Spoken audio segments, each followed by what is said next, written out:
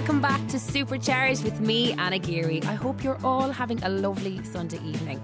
We had a brilliant response to last week's show. We covered all things bloating, but plenty of you have been getting in touch after trying out my teeth brushing brain health challenge. There was some carnage in some households, I'm not going to lie. If you don't know what I'm talking about, you can listen back to the challenge on the Radio Player app and take part and let us know.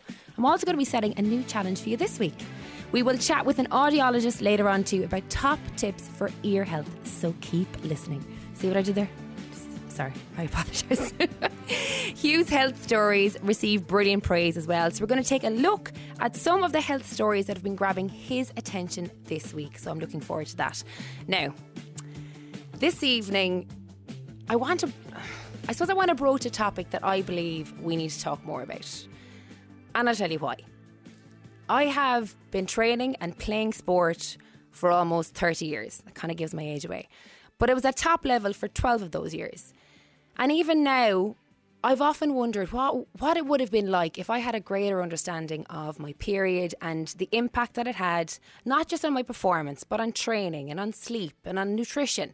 Because it does have an impact. Now, before you go turning the dial or legging it out of the room, just hear me out for a second. I never had conversations with managers or coaches or my parents or even my teammates about periods. And whether we want to admit it or not, there is still a huge stigma attached. So this evening, I want to focus our chat on menstruation and the impact that it has on things like exercise and training and sport for women of all ages. I did a TV documentary 2 years ago called Why Girls Quit Sport. And one of the first questions that I was asked by the girls wasn't, what sport are we playing? It wasn't, how hard do you want us to train? It was, do we have to wear white shorts?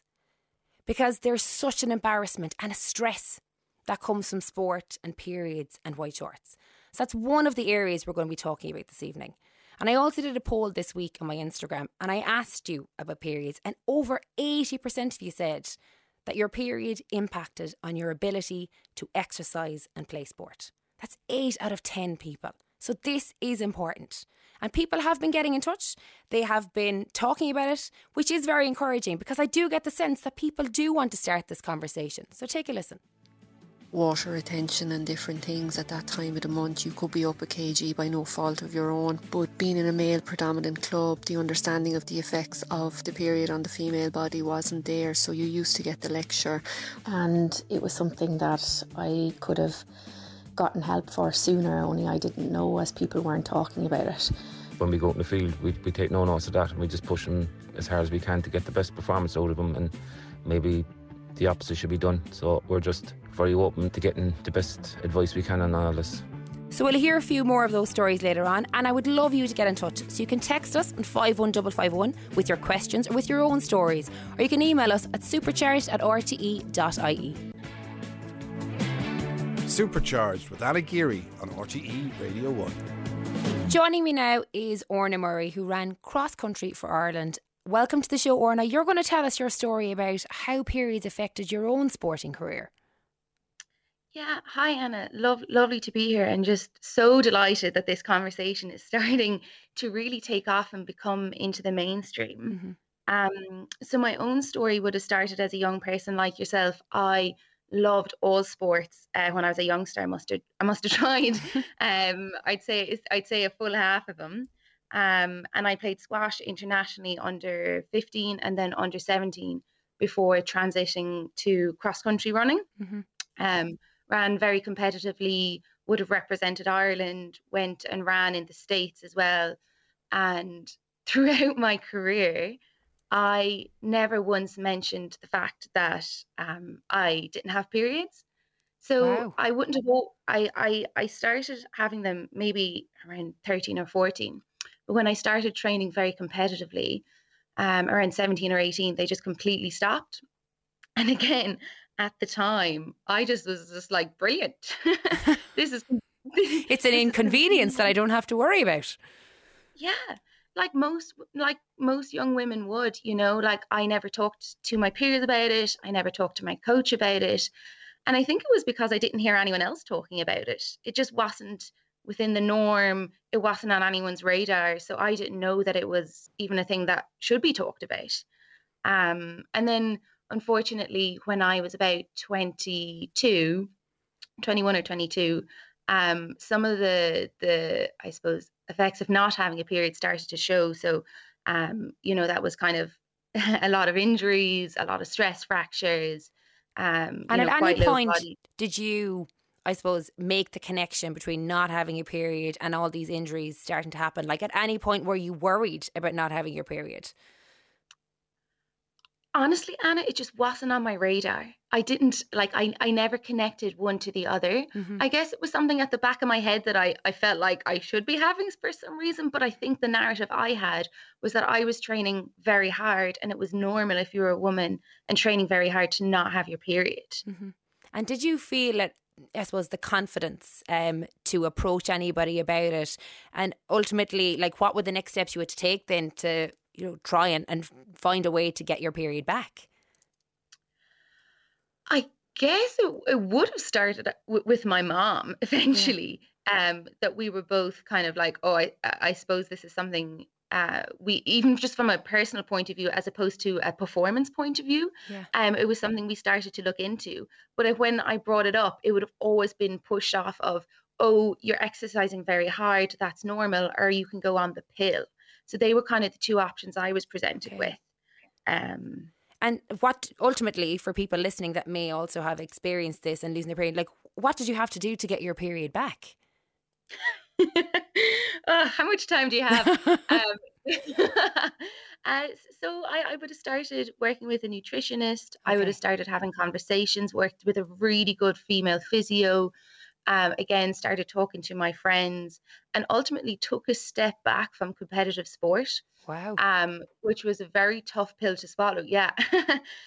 Because I think it was that serious, though. That's what you needed to do. Yeah. Yeah, because again, my body was needed rest, needed to recover, needed to, I suppose, just take a break from the competition for a while. And you took up running again then at the University of Galway, and you started talking to your coach, Matt Lockett, about periods. Like how did you approach that conversation? Like, honestly, I'm thinking about my own experience and my own male coaches and strength and conditioning coaches, and I would consider myself to be quite an open person, and I don't know how I would have approached that conversation. Well, let me put it to you this way. Yeah. When I had lost so much, I would have tried anything. Yes. I would have had any conversation. Like, when I realized that this was something that could allow me get back into doing what I love, it was a no-brainer. Of course I was going to bring it up. Of course I was going to have that conversation. And I think Matt was so open and so supportive throughout that process, that he was also keen that anything that made my life easier, anything that I needed, if this is a conversation that I needed to have, he was open to working with me on that. Yeah.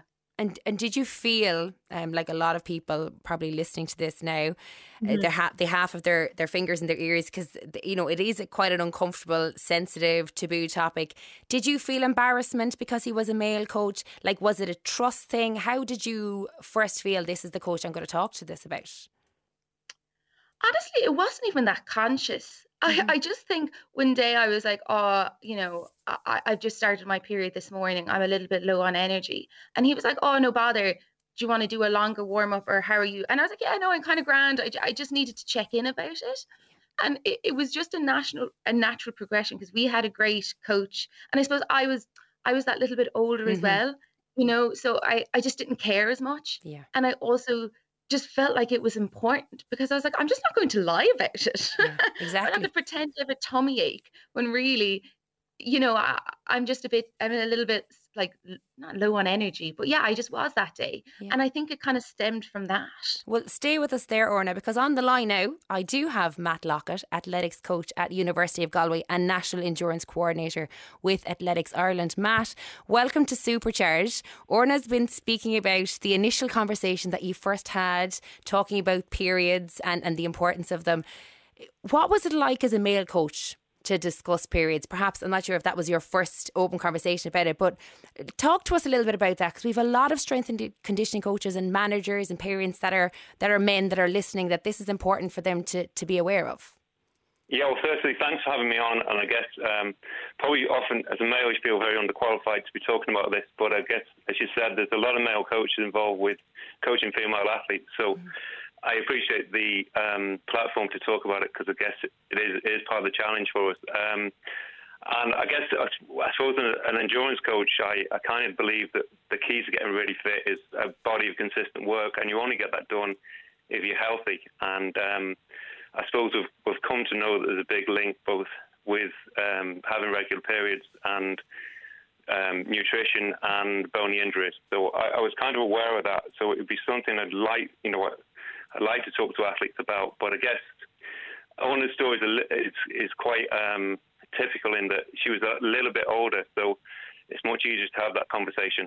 And an athlete might be more confident talking to a male coach at 23, 24 than maybe they are at 18, 20 or 21. So yeah, and initially there's some athletes now that are very forthcoming about, will ring up and let me know that they're on the period, or they'll discuss it straight away.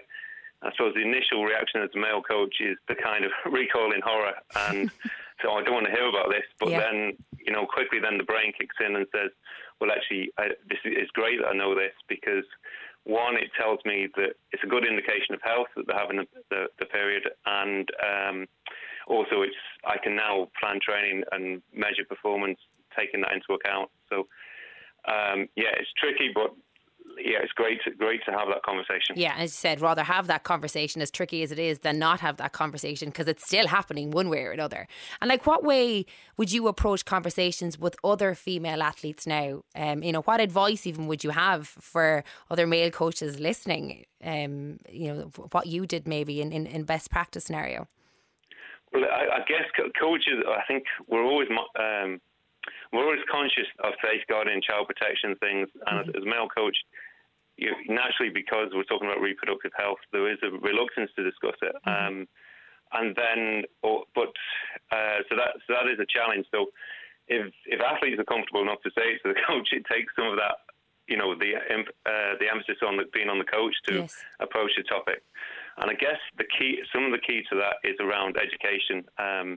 So I think, as Orna said, she wasn't talking about it with her peers and her friends and her fellow athletes. So if we can educate the female athlete population, and then we need to educate coaches, and we need to educate parents, so that it is something that's talked about, and then maybe it's easy for everyone to bring it up, and it's not such a challenge for the male coaches.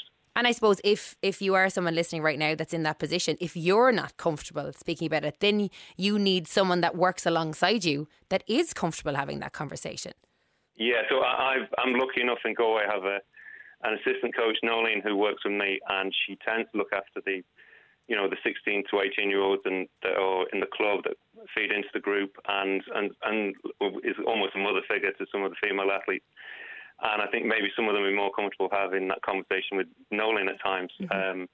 But I guess as a key thing is just to get a general message that out there that, Orna didn't know that it was a problem not to be having a period. And so we need that education piece to really get out there. And at the moment, it's not even out there with all the medical practitioners. So it's not uncommon for GPs to give a similar response to Orna had, where you're training hard, it's natural not to have a period, or just give a solution of put an athlete on the pill to stimulate what they think as an artificial period, which we know doesn't have the same effect. Yeah, and I suppose that is the worry about, going on the pill, and we'll talk about that in medical terms a little bit later on, is that then it's hard to identify, is it the pill that's actually causing you to stop having your periods, or is it in fact your training load or your deficiency in energy that's stopping you? So it almost like it could be masking a bigger problem.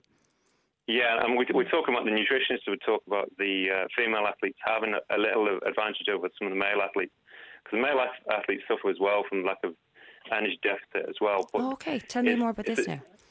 Well, if we've done lots of surveys, and it's not uncommon to find sort of results of over 40% of female athletes been at risk of poor energy availability. And the male athletes tend to be a little bit behind, but not too far behind. And there's as a result of poor lack of energy availability, often we look end up with bony injuries and stress fractures, etc. And whereas the female athletes do have that. Losing your period or it becoming irregular can be an early warning sign that you're slipping with your nutrition that the lads don't have. So maybe it's an advantage in one sense. So almost like in some ways, like your period is almost like a feedback mechanism that if it's happening, it's a healthy thing. So can I ask then, just for the purposes of balance here, speaking about male athletes, like would there be indicators then when men aren't meeting their energy needs? Is there something for them to look out for? Yeah, well, we talk about I think there's some research showing that linking male libido and loss of their levels of reproductive hormones to poor energy availability as well. So again, it's a topic you nearly fall off the chair. Whether what's happened to the lads first thing in the morning can be an indication of whether they're as in like to be blunt about it, whether or not they get an erection. Yeah, exactly. Wow. So I know I've seen nutritionists talk to groups about that and nearly fallen off the chair. But I guess like that, these are the sort of things we need to become more comfortable talking about. Because if athletes go down, it can be a vicious spiral when athletes stop eating enough to meet their energy needs, and then performance goes with it. And often the response to that is sometimes to eat less, because we can get spiral into eating disorders and a lot of harm already, both short and long term. And would you just going back then again to I suppose female athletes, like how have your own training methods adapted, taking into account, we'll say, energy and energy management and periods, and for you now learning more about it, what would you say to other coaches or female athletes listening about managing that? Well, I guess number one is to, if you're going to go somewhere as an athlete and perform, you need to be healthy. So it's maybe about using the period as a barometer of whether you're meeting your energy needs. Now, you need to be careful because there are other causes where athletes lose their period as well, and if that's it's fully investigated by a medical practitioner, that there may be other things behind it as well. So it's not to say not having a period is necessary because you're low in energy, but in a lot of cases it is a contributing factor. So I'd always start from that point of view of be healthy first, and whatever we achieve after that is the next step. So sometimes we have to get the balance between that stress and training load and the recovery, nutrition and rest back on an even keel before we push on and start to look at performance. Brilliant. Well, Matt, stay with us as well, because we're going to be talking about this a little bit after our ad break. But before we go to our ad break, you can listen out to some of the voice notes that have been coming in. Hi Anna, Amanda here. I was lucky enough to not miss training due to a bad period. A dip in energy would be all I'd really have, and it was pretty manageable. My issue came around weighing in for competition, so with boxing, due to the effects of the period on the female body, water retention and different things at that time of the month, you could be up a kg by no fault of your own. But being in a male predominant club, the understanding of the effects of the period on the female body wasn't there, so you used to get the lecture and you knew this competition was coming up and why haven't you done this and you must have done something wrong. Then you'd be sent on extra runs or to do more exercises to drop the weight, which wouldn't happen. Hi, this is Sive from Wexford. I can really relate to the topic. I didn't seek help until I was 38. I have a blood disorder and this really impacted my sporting career in camogie and swimming, and it was something that I could have gotten help for sooner, only I didn't know as people weren't talking about it. So I just urge people to seek help when they need it. This is Matt Lockett from the Cork Senior Camogie team. I suppose on reflection, after losing the All-Ireland, you're looking at everything yourself, especially then where you can improve in a performance. I'm lucky I've cleaned the sergeant, part of the management team, and after the game I was just asking her about the cycling period and with the players and performance, and she said it's an open minefield. There's a lot of questions, I suppose, that we need to really seriously look at ourselves and see where we can help them, because are we putting the players at injury risk by pushing them too hard at that time? I know from my home, I have 4 daughters, I can see when they're drained or when they're cranky or anything like that, and when we go out in the field we take no notice of that and we just push them as hard as we can to get the best performance out of them, and maybe the opposite should be done. So we're just very open to getting the best advice we can on all this. Radio 1. Supercharged with Anna Geary on RTE Radio 1. Now with me in studio is Dr. Katie Lydon. We have been listening to Orna and to Matt, and in addition to you being a researcher with Sport Ireland, Katie, you've worked as a doctor with teams including the Dublin senior ladies football team. Now during the show we've actually got in another voice note which is quite similar to Orna's story. So before we go into the medical significance of losing your period, let's have a listen to this. Hi Anna, Gemma here. With menstruation in sport, we train for endurance events and triathlon, and when we're going through our heavy training loads on the run up to events, our menstrual cycles could disappear for months on end. It's quite common within the group that we train with, but just wonder, would your panel have any reasons for why it's happening? We just put it down to the stress you're putting our bodies through when we're going through these training loads. So Katie, this seems to be a problem for a lot of women and they just don't discuss it. Hi Anna, thanks very much for having me on. This is a huge problem, I think, and it's really becoming to the fore as we talk about this more and more. Just coming back to that voice note that came in, I think that women end up losing their periods due to a lack of energy availability. So we've got a thing called RED, so relative energy deficiency in sport, which is a culmination of women losing their periods, as Matt alluded to earlier on, increased risk of stress fractures, and then reduced fuel intake. So they're just not fueling their bodies properly. So our bodies we breathe, we sleep, we work, we train, and the last thing we do is we menstruate. So if we don't have enough energy for that, then we lose the ability to menstruate. So almost like we prioritise everything else and then menstruation comes last. Yeah, exactly. Oh wow. That's the way your body functions. So if you just don't have that energy, then you're not going to have enough energy to menstruate. And I know Matt alluded to it earlier on, like it's really important feedback mechanism, which fortunately women have. I know men, we're talking about libido earlier on. It's becoming more and more talked about topic, but definitely for women we've got a hugely significant feedback mechanism. And I know women really struggle with periods. Most women hate getting it every month, etc. But the sign of getting a period is a huge sign that your body is functioning optimally. And from a medical standpoint then, much like Orna, if you are someone in that similar position, what is the first place to start to try and get your period back on track? From that point of view, I guess if you're training excessively is really to look at your training load and pull back a little bit. So if you have more energy out than what you're fueling into your body, you really need to look at that and say, listen, I can't continue with this training load. We need to pull back. We need to reevaluate things. And that's where talking to your coach, talking to nutritionists is really, really important. And obviously at the end of the day, your GP is always there to listen as well. And, there's some people listening that aren't elite athletes or aren't excessively training and may have lost their periods. So are there other reasons for losing your period? Well, pregnancy being one, I guess, an important thing to rule out. In like general, would stress or things like that affect it? Absolutely. Like stress is huge. Like it's like the stress of not having enough energy. Mm-hmm. Stress it manifests in a number of different ways in the body, and certainly losing the ability to menstruate regularly can be a manifestation of that. But I would say to anyone that's out there that is worried about their period, to talk to someone. But in the first instance, I'd ask all women out there to start tracking their periods. I think it's vital. There's loads of apps out there. You just say, period started day one, maybe, if you're using sanitary towels or tampons, that you record how many you're using on day one, day two, day three, so you can see how heavy the flow is. Oh, really? I know we're really getting into the intricacies of it all.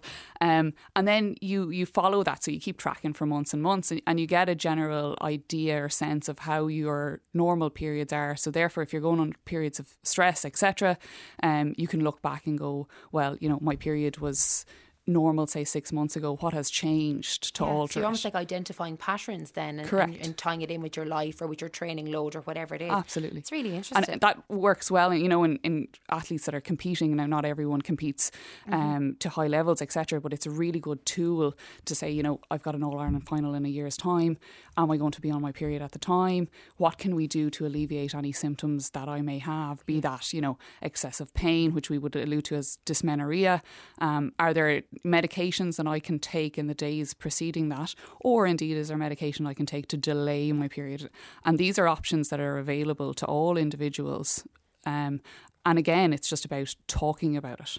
And I suppose, speaking of medications, often the antidote to heavy periods, and particularly if you are involved in performance, is just being put on the pill.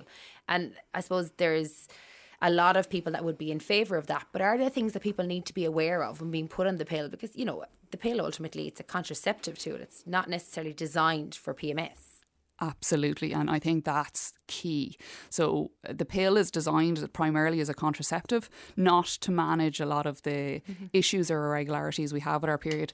The pill is also one form of contraception. There's loads more. You've got the implant, you've got coils, you've patches, you've injections. There's loads out there, but ultimately what they do is they regulate you in terms of a contraception. So if you've got issues with regards to your period, you know, and you've got, say, bloating, you've got lots of pain, you know, it's a real pro-inflammatory response. It's a great feedback in what have you done to your body in the month preceding that. You know, have you been out partying too much? Was your diet not optimal? And it's your body's way of reflecting what you've done or given to it over the months preceding. And I actually read somewhere that eating anti-inflammatory foods can actually be really good. Is that right? So we do a bit of research in Sport Ireland at the moment onto the effect of omega-3 fatty acids.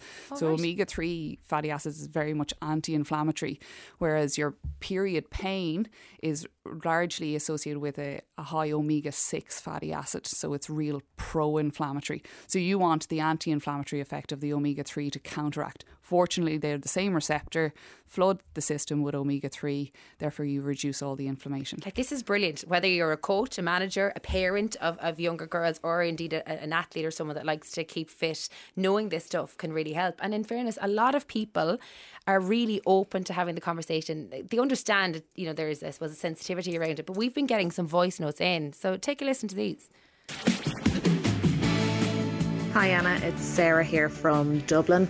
When I was about playing football, probably about under 14s, I always suffered from very heavy periods. And our football team had white shorts at the time. So we were travelling from the north side of Dublin right down to the south side through rush hour traffic. And by the time I got to the pitch, my period had leaked and destroyed my white shorts under my trousers. So I had to pretend then that I had forgot my shorts and played the game in a pair of tracksuit bottoms. After, not this incident, but after discussion with the girls on the football team, the management decided to change the shorts to green, dark green shorts to match the jerseys. But really, it didn't really help. If you did have a leak at all with a heavy period, it still just showed up as big dark patches on your shorts. So I don't know if there's any way around it. Hey, I'm Brian Keane from Brian Keane Fitness, qualified strength and conditioning coach and certified sports nutritionist. When it comes to female athletes and their menstrual cycle, it's very important to understand that women are not small men, meaning that the hormonal changes that will occur during the month will impact performance. Now, this is still an area that I'm definitely not the best person to speak on, but an area that I'm very curious to educate myself on as someone who works with a lot of female athletes and has a daughter who's playing sport. And I think opening up the dialogue in this conversation around sports nutrition and around training for females and their cycle is something that definitely needs to be normalised over the coming years. Hi Anna, it's Orla from Dublin here. I think this is a great topic to cover, and it's really important to be open and honest around this topic. I suppose for me, I love to train, but I do find that at least once or twice a month I can't, and I obviously find that really disappointing, and it's directly due to either lack of sleep or bloating or pain around the time of my period. So just wanted to share that and love the show. Thanks. So there's lots of messages coming in instantly when you heard the white shorts. Katie, you were I suppose, like, your interest was piqued. Is that something that you feel strongly about? Yeah, hugely. So if I was the minister for periods and menstrual cycle, I think I'd ban white shorts. I just think it's so unfair to expect young women to go out in white shorts week after week.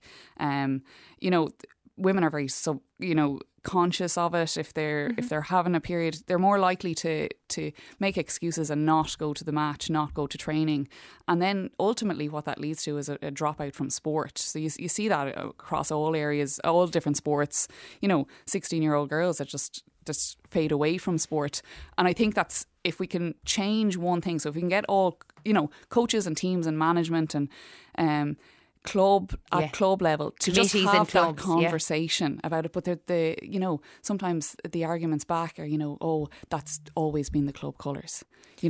That's not enough of a reason if Absolutely people are actually not. dropping out of sport. And actually, we'll go back to Orna here now for a moment, because the barriers to sport and engaging in exercise and sport are huge for women, and particularly for younger women and teenagers. So Orna, tell us a little bit about Move2be, because you want to discuss periods everywhere across the country. Yeah, so me and my sister Neve set up Move2be at the start of 2020, and it's essentially just advocacy for menstrual cycle educating and supporting women to be physically active. We just wanted to talk about the hidden barriers that some young women face that actually prevent them from just enjoying sport to the most. So we're talking about some of the physical barriers. Other physical barriers are things like not having proper fitting sports bras. It's like not having bins and toilets. Mm-hmm. It's not having pads and tampons and first aid boxes, all really easy physical things that are such easy wins. And then we also talk about the social barriers. So there are things like everyone's going to have a different menstrual cycle. So sometimes your experience is going to be very different to your friends. And sometimes when there's not a lot of conversation around that, you can feel like there's something wrong with you, or young women can feel like that. Or, people say, periods last 5 days. And that's not actually true for everybody. And so they might only bring in pads and tampons for 5 days if they're going on a trip. And then it's actually longer. So all these things, when you don't talk about them, can actually just be factors that lead to young women actually dropping out of sport, like Katie said. Yeah, and I think, having listened to all three of you now, the big message to the powers that be is we're dealing with a situation where we have women and younger girls dropping out of sport. And the crux of the problem often is things like periods, things like wearing white shorts, the embarrassment and the stigma attached to the periods, the lack of conversation, the lack of education around male and female coaches and managers. So it's nearly around having an awareness campaign. Would I be right in saying that? Around this is what we need to talk with this till we're blue in the face, so that it's not a thing anymore and it's just normalised. Yeah, and then almost in a way reframing it. It's just you have a menstrual cycle. You're not just on your period or off your period. There's different things happening throughout the whole menstrual cycle, and we never give it any credit for feeling good for an indicator for good health, feeling confident at other times of the month. We only focus, I suppose, on the challenges that happen around the time of menstruation. And if there's one thing that we would love at Move2be, is just to offer a different narrative that you can actually enjoy working with your body. It can be a really good thing. And that once you kind of have these tools and education and support, there'll be a time where it's just very normal to talk about tracking. I'm on my day 12. I'm feeling great today. Yeah. I'm really looking forward to training. To be honest, we've ran out of time, but I could talk about this for so long. I think we need to do another show again, because there's so many talking points around it. But to Orna, to Matt and to Katie, thank you so much for your honesty and for your willingness to start this conversation. We'll have to get you back again. Join us after this.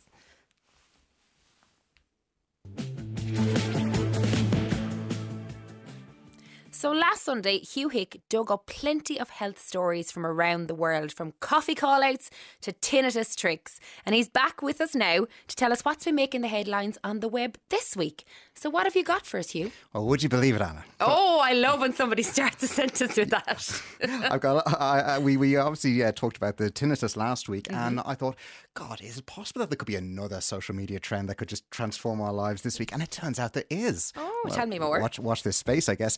Well, I'm not sure if you've ever heard of a deviated septum, but it turns out that quite a lot of people actually have it. That the septum is that piece of your nose in the centre, and we kind of assume that it's dead centre or whatever. But for a lot of people, it actually goes to either one side or the other. No way. And a lot of people don't even know this. But what's been going on? I feel like I need a mirror to check my own right now. It looks fine to me. Oh, thanks. Oh, you have to say that. But no, apparently what's been going around TikTok is a way to check it. So if you kind of grasp your nose, the side of your nose, and this sounds a little gross, but pull it out a little bit and take a deep breath in. You can get a sense of that because people have been doing this and they're like, oh my goodness, it's like I'm breathing for the first time in my life, because they didn't even know it. But apparently it's extremely common. Wow. I can't say I've never tried that before, but I'm going to try it this evening in the privacy of my own home. Well, this might be a little bit of a simpler one to try out. You've I'm sure heard of the 10,000 steps a day rule. Yes. My mum goes absolutely ape for it. It's like she loves it. She's always going on about the 10,000 steps a day rule. But a new study says that apparently what's almost as important as that, or perhaps more important, is how quickly you walk. Because the 10,000 steps a day rule, it originated as a Japanese marketing platform, and there's always been conversations about it. But it looks as though while there's definitely a lot to be said about walking a good distance, what's as important is getting the heart rate up. You want a nice high heart rate, and they've actually measured this now, and they've done the science for it, and it appears that 5,000 steps is good, but if you do it at a really good brisk pace, that is what's going to be that's going to be the good spot for and your heart. And that's nearly a bit of a relief for people. So if you can't hit the 10,000 steps, maybe you don't have the time, it's better off to do 5,000 but do them at a brisk pace rather than going for the 10 and maybe scrolling on your phone at the same time. Or, maybe, there's difference between a walk and a stroll. Like, think about the Killing the Scully women back in the RTE show years. They were going at pace. So maybe that's the kind of attitude we all need to have. You're speaking my language, Anna. It's always quality over quantity, as my mummy always said. Brilliant. And while we're on the theme of walking, this next one has made me really popular with my friends' WhatsApp group because they've all become parents recently, or a lot of them have. And the one question is, how do I get my little darling to stop crying? Yes. And it's a tale as old as time, but they've actually found a good way to do it. And it appears that the really good way to do it is to pick up your darling for about 5 minutes and walk slowly around the room with them, because it's the motion that's important. A lot of people think that maybe sitting down and cradling them or putting them in a cot is the best way to do it. But what they found is actually a little bit of motion and just walking around the room goes a long way. And do it for about 5 minutes, because that's the kind of sweet spot in terms of getting them into that nice place and sleep. And then just gently putting them into the cot there. And they reckon that part of that goes back to our animalistic instincts, and a lot of animals do that to soothe their young. They pick them up and wow. Yeah. So you can guarantee that there's going to be a lot of parents, particularly of young kids right now, and especially newborn parents, are maybe lacking in sleep. I can just imagine right now they're all up on their feet and they're all moving around to try and get that little bit of a break. So it's a very interesting one. Again, let us know if you try these. We would love to know. Email us at supercharged@rte.ie. What is next for us, Hugh? Well, I'm getting very excited about walnuts this week, Anna, because that's not a sentence I ever thought I was going to hear you say. What is not to be excited about walnuts? But now there's another reason for fans in the audience, because a 2-year trial has showed that there is definite benefits to cardiovascular health to eating walnuts, and you don't even have to add the extra pounds. But there are some caveats to this. Okay. So before you run off to the supermarket and get a big family-sized bag of walnuts, just to be aware, there is some evidence that it does lower levels of those harmful blood lipids that kind of affect your cardiovascular health, but they are small, and it's not a reason to necessarily make them the sole beneficiary of your diet. As part of a balanced diet, yes, it's all about the balance. I'm all about that too. So, okay, what else is for us? A few freebies? We know me, Anna. They say that there's no such thing as a free lunch, and I've spent my life trying to prove them wrong. And I think I found the perfect one this week, because the HSC has announced a free online stress management course. And there are 6 webinars, including controlling your thoughts and panicky feelings, and there are free booklets to download them as well for a bit of reading material on the bus. So to check that out for more information, stresscontrol.ie. And we actually covered stress as well in the first series of Supercharged. You can listen back to that on the Radio Player app, and everybody always loves a little bit of help when it comes to managing stress, so that's a great one. And so, speaking about free things, we can't ignore the big news this week. There was free contraception becoming available for women between the ages of 17 and 29, but there has been a lot of reaction online, hasn't there? Yeah, indeed. And as you'd expect, a lot has been really, really positive. It's a big week for people, and a lot of people taking the opportunity to reflect over the progress that's been made over the last half century, because it has been just over 50 years since, of course, the contraception train. So this happening now has been a perfect time for that. Of course, a lot of people are saying it's a great first step, but we can go further, and there's a lot more we can go, but it is a great first step. Yeah, there's a lot of talk online. You can check that out. That is another big week of news. Hugh Hick, thank you so much for joining us in the studio. Thank you, Anna. Supercharged with Anna Geary on RTE Radio 1.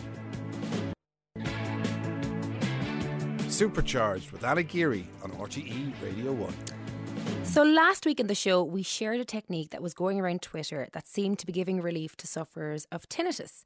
So we thought it might be nice actually to explore a little bit further and more general tips to look after your hearing. So joining me now in studio is audiologist Marinée Brennan of Beacon Audiology. Marinée, thank you so much for joining us in Supercharged. What are your top tips for ear health? Right. So I guess the most important tip will be just that there's a strong correlation between cognitive health and hearing loss. So it's very, very important for people to get, especially for elderly people, but I would almost say starting from the 50s onwards, just to get a good baseline audiogram. Because usually from 50s onwards, especially if there's a family history of hearing loss, might be a little bit of wear and tear of the auditory system. So it's good to get a baseline of your hearing done, just because we know that cognitive health is so important, and that's why it's good just to get your baseline checked. So if there is hearing loss, so we can intervene early with hearing aids and hearing aid management. And I would imagine if you have a baseline, then you can almost measure against that. See, that's the thing. And for some people will say, okay, you have a good baseline now, we can see you again in 2 years' time, and then we can monitor again and see when do we have to start intervening with hearing aids. Okay, I'm going to ask it because I've seen a lot of people use them. Earbuds, yes or no? Big no-no. Absolute big no-no. So we always say nothing larger than your elbow going into your ear, which basically means nothing going into your ear. So the best way just to clean your ears is just with either just a tissue or just a face cloth, just to clean your ears that way, but leave your ears alone. Do not go near it with a cotton bud. Yeah, because you're almost like pushing the wax in. See, that's the thing. You can irritate the ear canal, and like you say, you can push the wax deeper into the ear canal, making and leaving like a wall of wax in that has to be professionally managed. I've seen people as well also use like some like heated oil and putting it in their ears. Yes or no to that? So for that, if there is wax occlusion, we always recommend for people to actually use sterile olive oil, and that's just to use it as you soften the ear wax. Yeah. Sometimes about 8 out of 10 times the wax will then naturally leave the ear canal.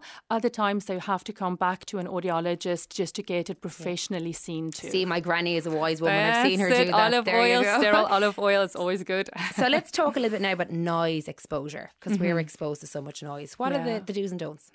So do's and don'ts, just looking at most smartphones, they are smart in the fact that it can manage the amount of output, and over time it actually reduces the volume automatically. But just any prolonged exposure to loud noises can have a detrimental effect to your hearing. So over-the-ear headphones is really important. We would be against in-the-ear earbuds. That was my next question. What about the ones that slot into your ears? Yeah, so we actually prefer over-the-ear headphones, and I know at the moment, there's a lot of evidence even looking at bone conduction earphones, and purely just from a safety point of view, so you can still hear everyday sort of sounds from just around you while you're enjoying your music. I definitely need to be chucking out mine. So what about then tips for parents that, what they should be on the lookout with their children? So if you have any concerns about, say, maybe your child's speech language or speech language development, and you're looking to seek the help of a speech language therapist, I would always say it's good advice just to go and see an audiologist first and foremost, just to make sure that there's no fluid or congestion in the middle ear cavity. So that will be the first protocol. Other sort of tips also, just to even look out for signs of potential hearing loss in children, and that will be more fluid related hearing loss, like congestion, when children are sitting too close to the television. Maybe they're doing lip reading, they're asking her or what.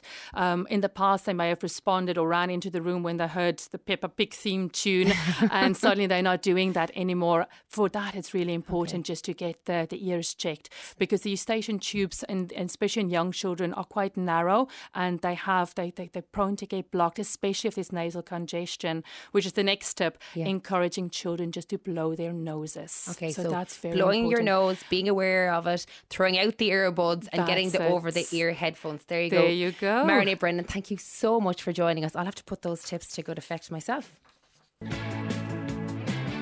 Supercharged with Anna Geary on RTE Radio 1.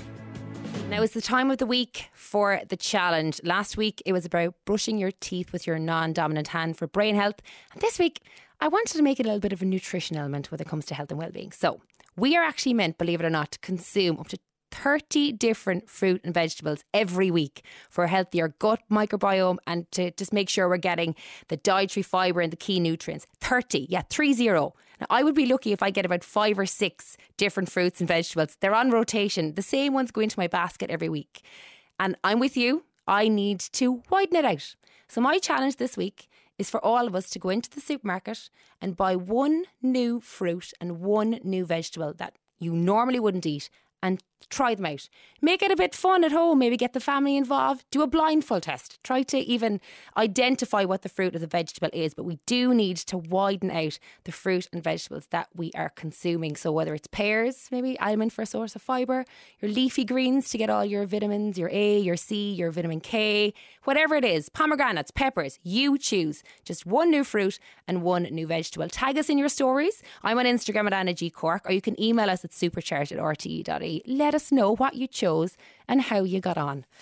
So that's it. It's been a very busy show, but it's been jam-packed with information and tips and advice. And you can listen back to the show on rte.ie/supercharged or on the RTE Radio Player app. My thanks to my Supercharged team. They're brilliant. They always keep me on my toes and keep me on the straight and narrow. And of course, to each and every one of you for your voice notes and your texts and your emails. Keep in touch with us. Let us know what you would like us to be talking on Supercharged about. Supercharged@rte.ie or get on to me on Instagram at Anna G Cork. Let us know because we want to hear from you. But for now, mind yourselves and mind each other. Supercharged with Anna Geary on RTE Radio 1.